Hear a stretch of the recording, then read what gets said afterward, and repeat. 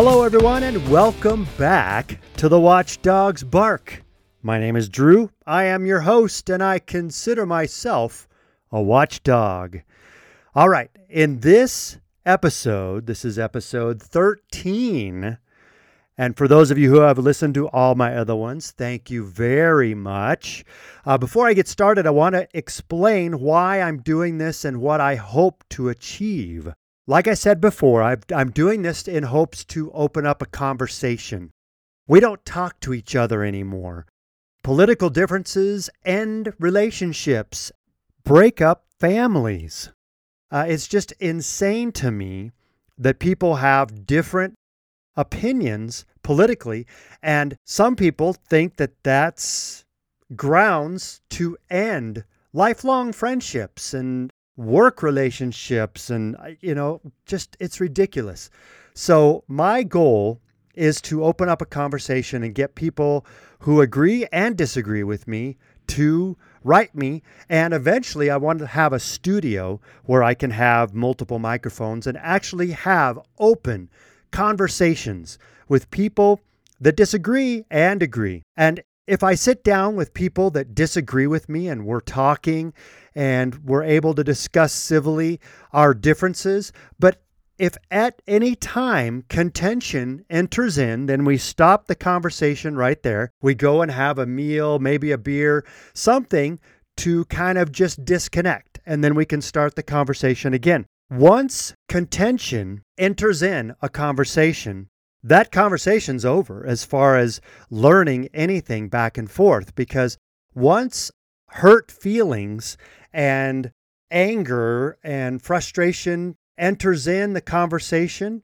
and neither side are willing to look past that or just agree to disagree on something, but that becomes a contentious point, there's no point in continuing the debate at that point, because nothing else is going to be achieved in that debate. So I really honestly want to get to the point where I have a couple of microphones and I can sit across from someone who vehemently disagrees with everything I believe in, and I vehemently disagree with everything they believe in, and we can actually have a conversation civilly about our differences and not have contentious feelings at the end of that conversation, and hopefully shake hands and agree to disagree on many things, but maybe, possibly, find common ground. I honestly believe there are more things we have in common with each other than disagreements. And I hope to be able to prove that to many people and get people to understand that just because people disagree with you doesn't mean you have to hate them, doesn't mean you have to cancel them, doesn't mean you have to try to destroy them. It means you just see things differently. There's a great visual explanation of this or illustration of this, where one person is standing on the top of a 6 and the other person is standing on top of a 9. They're both the same number, but it's just your point of view where you see things completely different. I think that's one of the big problems is many times we start any conversation from completely different points of view and are not willing to find compromises or agreements or commonalities between the two. So I think I really do want to try and figure out a way for us all to be able to talk to each other and not try to destroy each other just because of our differences. I believe our differences make this world a wonderful and more interesting place. Can you imagine how boring the world would be if we all agreed on everything and all had the same tastes? Goodness gracious, that would be an insanely boring place. I don't know. What do you guys think? Write me, please. Drew@thewatchdogsbark.com. Okay, I am going to start on my expose, do you want to say, I guess, about the Biden family and the Biden family business, but I think it's important for you to understand who Joe Biden is and where he came from. Now, I am not going to try and convince you of anything about Joe Biden. I'm going to let you listen to his own words and you judge for yourself. Okay, so Joe Biden entered politics in 1972 at the age of 30, the minimum age allowed by the Constitution, as the youngest member to be elected to the Senate at the time. I believe Joe Biden was a segregationist. In fact, while he was in the Senate, he hung out with a lot of segregationists and members of the KKK and actually called them close friends. People like Strom Thurmond, Jesse Helms, John Stennis, James O. Eastland, Herman Talmadge, and he even praised George Wallace many times. So we know that the people he hung out with, he claims he was coming into the Senate to try and change their views, but he developed a lot of very close relationships and in fact gave the eulogies at Strom Thurmond's funeral and also the eulogy at Robert Byrd's funeral. And Robert Byrd was a recruiter for the KKK. Now, he later in his life renounced his racist past, but Joe Biden was friends with him while he was a racist and a recruiter for the KKK and called him one of his closest friends. So I'll leave that up to you. If you think that Robert Byrd actually denounced his racism and moved on and fought against it from then on, you can judge for yourself. I personally think it's extremely hard to change the way you were raised and those beliefs that have been pounded into your head for a long time. I have a relative who has since passed who was a racist. Absolutely 100%. After a while, we would not want to go to his home because all of the jokes were racist jokes and he used the N-word. It came out of his mouth with disdain and disgust. It was hard to listen to. You heard him use that word and you're just like, oh my gosh, you understood it was with complete intolerance and hatred that word was used. So I understand what racism is. And I also understand that you have to work extremely hard to get rid of the hatred that is taught to you when you're a child. I am very grateful that my parents raised us in a way that we gained tolerance for all cultures and all people. Like I said, we traveled all over the world. I'm so grateful for that because I look at everyone as equal. I see people that I agree with and I disagree with. Just as Martin Luther King said, I really try to live that way in my life. I do not judge people by their skin color, but by the content of their character alone.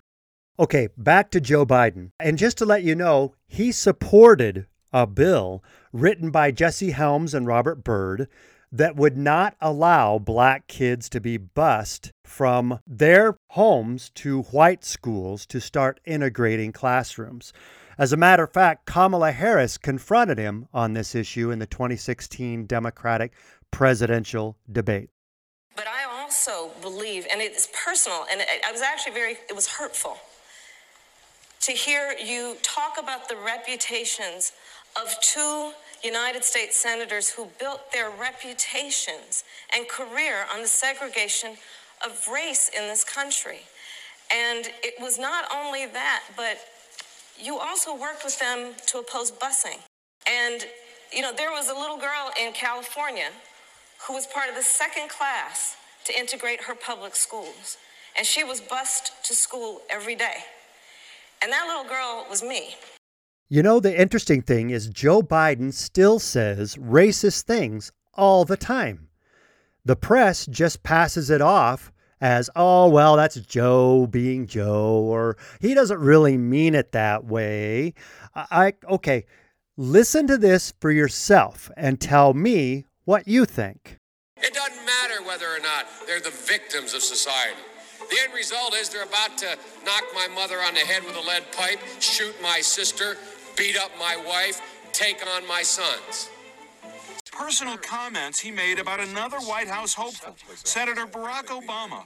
I mean, you got the first sort of mainstream African American who is articulate and bright and clean and a nice-looking guy.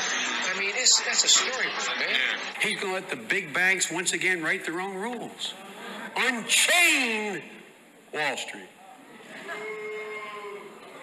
They're going to put you all back in chains. We have this notion that somehow if you're poor, you cannot do it. Poor kids are just as bright and just as talented as white kids.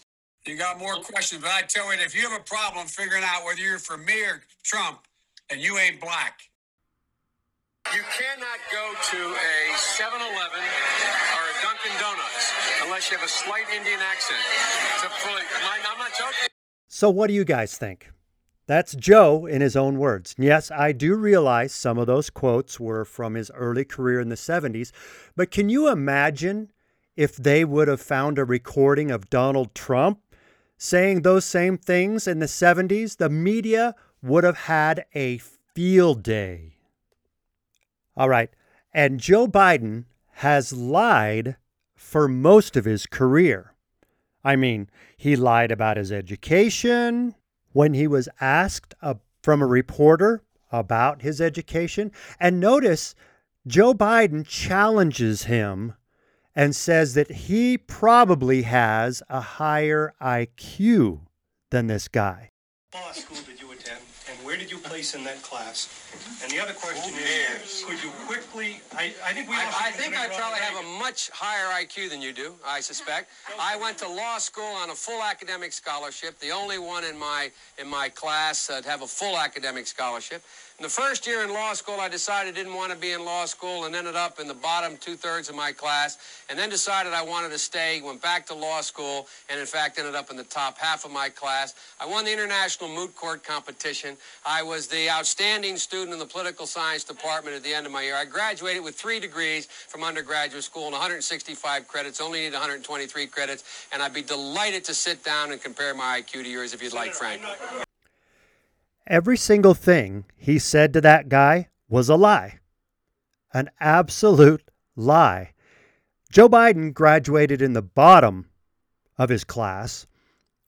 He has actually had to take one course over again for plagiarizing. Also, he did not graduate with 3 degrees. He did not attend college on a full ride scholarship.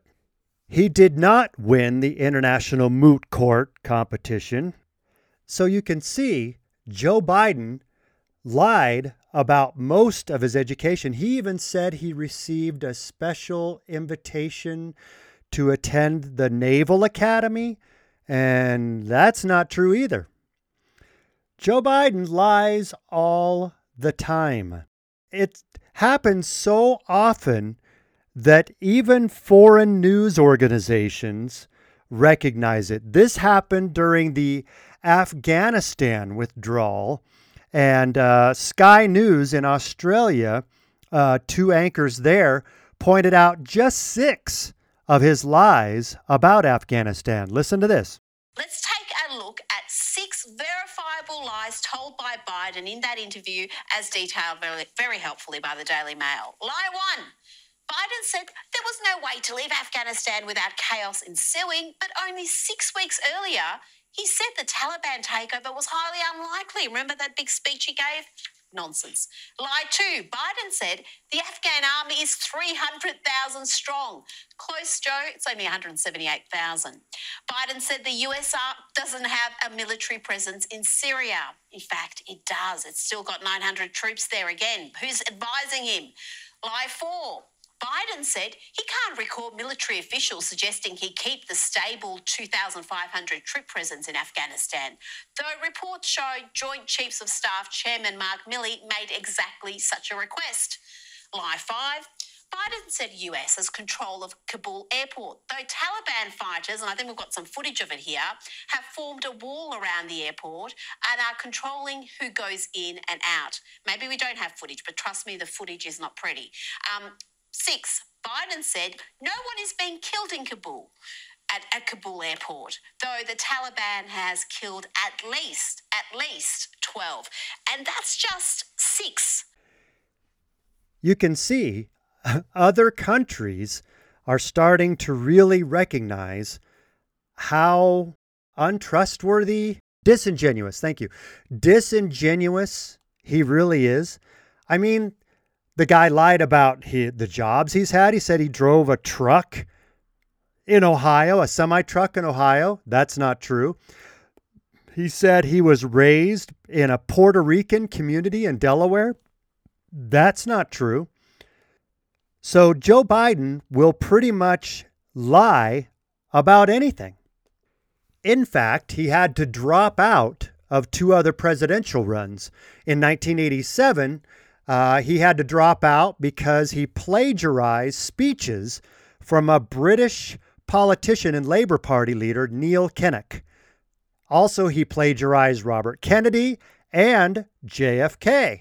Listen to this news report that was made in 1987 about the 88 run of Joe Biden for president and his penchant for plagiarism. Democratic presidential candidate Joseph Biden today faces a controversy. 3 weeks ago at a debate at the Iowa State Fair, he used phrases identical to those delivered by British Labour Party leader Neil Kinnock. Biden seemed to be claiming Kinnock's vision and life as his own. Why is it that my wife is sitting out there in the audience, is the first in her family to ever go to college? Why is Gladys the first woman in her family in 1,000 generations to be able to get the university? My ancestors who worked in the coal mines in northeast Pennsylvania don't come up after 12 hours and play football. 8 hours underground, and then come up and play football. It's because they didn't have a platform upon which to stand. There was no platform upon which they could stand. The notion that every thought or notion or idea you'd have to go back and find and attribute to someone, I think is, quite frankly, ludicrous. The problem here is that Senator Biden told his audience he'd just been thinking about these things, and he failed to give any credit at all to his famous British speechwriter. You know, I was thinking on the way over here. Now, that's a little too much, because, as you point out, what's behind the words? What's there? And a lot of people, the rap on Biden has always been that it's just a surface. I should have said, to paraphrase Neil Kinnock, it's the only time I didn't, and all the times I've ever used it. But CBS News found a tape of a second instance. It reappeared in the New York Times with a new charge, that Biden had appropriated a famous litany from the late Robert Kennedy about what the gross national product cannot measure. It cannot measure the health of our children, The health of our children, the quality of our education, the quality of their education, the joy of their play, or the joy of their play. Biden gave Kennedy no credit. He has also quoted or paraphrased John Kennedy, Hubert Humphrey, and British Labour Party leader Neil Kinnock, all without credit. Joseph Biden admitted today that he committed plagiarism when he was in law school. He said it was a mistake, but that it was unintentional. He quoted 5 pages of someone else's work without proper citation. I've done some dumb things, and I'll do dumb things again. He was given an F. So, ladies and gentlemen, I've been dumb. To the political community in Washington, it all seems of a piece. Plagiarism at law school, plagiarism on the stump. The great communicator. Strike that. The great imitator. You don't steal verbatim, or when you do, as he did 99% of the time, you give credit. Biden's critics say he sells himself as a man whose words and visions can inspire a new generation in politics. But if the thoughts, phrases, and visions really belong to others, it's a form of false advertising. Is it a wise idea, though, to take something that personal, anyway, from another politician and try and appropriate it to your own campaign? I think it was a stupid thing to appropriate material that was really very personal, that was someone else's. Most people didn't know who he was, Joe Biden, and now they're going to say, oh, yeah, he's the guy who plagiarized. That's a lot of people. Politically, that's devastating. These clips are devastating. He looks like a Joe Biden wind-up doll with somebody else's words coming out. Joe Biden has even repeated the lie that his grandfather worked in a coal mine. In fact, Joe Biden's grandfather was a car salesman. Now, his excuse for dropping out of the '88 race was that he was a member of the Judicial Committee and he needed to focus on the hearing of Supreme Court nominee Robert Bork. Well, we all know what he and Ted Kennedy did to Robert Bork. If you don't, I suggest you look it up.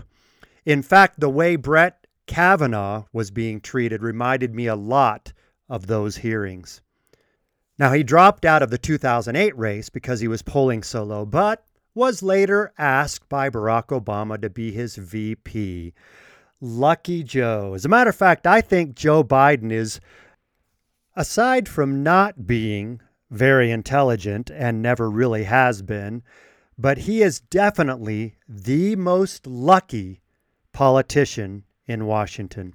Oh, and just a little aside note, for those who don't know, you can always tell when people are insecure and don't have a lot of confidence in themselves and their abilities because they're always challenging people. Do you remember when this guy asked him about his education and he interrupted him and said, "I'll bet I have a higher IQ than you"? That's Joe Biden saying, I'm insecure about my intelligence, but I'm going to put this front up about being completely confident and challenge anyone that challenges my intelligence to an IQ test. The same thing he does when someone challenges him physically. He says, "Do you want to drop down and see who can do the most push-ups?" That's a definite sign of someone who has major insecurities about their own abilities. Joe Biden will even lie to get sympathy. He lied about his son Beau's dying in Iraq, and he's done it multiple times. In fact, Beau Biden died of brain cancer 6 years after returning from duty. Now, his brain cancer may or may not have been caused by the burning pits in Iraq, but doctors are inconclusive. But this is proof that Joe will say anything to get sympathy or fake his own sympathy for others who have lost their loved ones in battle. Oh, and last thing, he lied about Jill Biden almost being burned to death in their home that was struck by lightning. In fact, lightning created a small kitchen fire, which was quickly extinguished. Now, I honestly could go on and on because there's literally hundreds of examples of Joe Biden lying blatantly many times right to someone's face. So you have to be very practiced to do that, to lie to someone's face that way.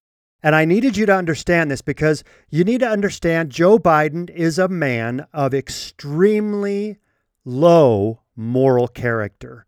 Someone who would be easily influenced and easily manipulated. And his kids and his brothers are of the same low moral character. We know of Hunter's addictions and stuff, and imagine how easy a foreign government could penetrate, bribe, and influence this family of extremely low moral character. Again, you may disagree, and if you do, write me at drew@thewatchdogsbark.com.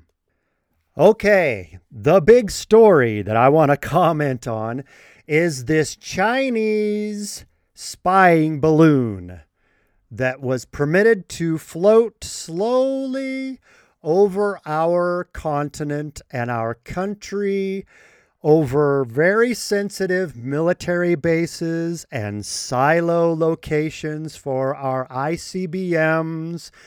And Joe Biden didn't do anything about it until after it had passed over the entire country, went out to sea, and then shot it down. Let me tell you, first of all, this balloon most likely, and I don't even say most likely, I can guarantee you this balloon was tracked by NORAD since it left China, went over the Pacific Ocean, entered the Alaskan territory, the Aleutian Islands in Alaska, floated all the way down through Canada, came in from into our country between Idaho and Montana, and floated slowly across many states and many military-sensitive areas until it went out to sea off the coast of Southern Carolina. Now, Joe Biden claims he gave the authority to shoot it down when it entered the contiguous 48 states in Montana. My question is, when we tracked it coming in from the Pacific Ocean up in Alaska, why didn't we shoot it down the instant it entered into U.S. airspace? That's 12 miles offshore. Incidentally, a lot of people are saying, oh yeah, well, 3 balloons came into our country during Trump's presidency too. No, that's not true. I know one breached very briefly the 12-mile barrier of our country, but then turned back around and was not going to pose a threat because it wasn't coming any closer. This is the first time I know of when a balloon from our enemy, known to spy on us, was allowed to float for days over our country. This has never happened, and I'm going to speculate here, but I'm guessing China paid Joe a little extra money if he would let that balloon float over the entire country before shooting it down. Yeah, I know China is feigning outrage right now for shooting down that balloon, and they're still sticking to their story that it was a private weather balloon that blew off course and malfunctioned. That is a complete lie, because we now know that there is a similar balloon floating over Latin America in the same manner. Slowly. Apparently blown off course.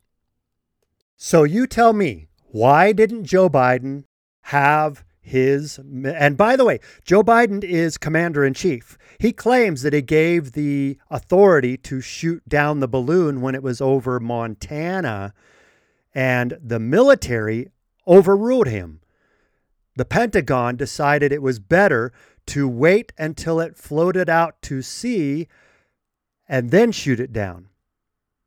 Well, I've been to Montana, and especially eastern Montana, that's big sky country. There, I think the only danger of a debris field, if you would have shot that balloon down, would have been maybe a sheep or a cow.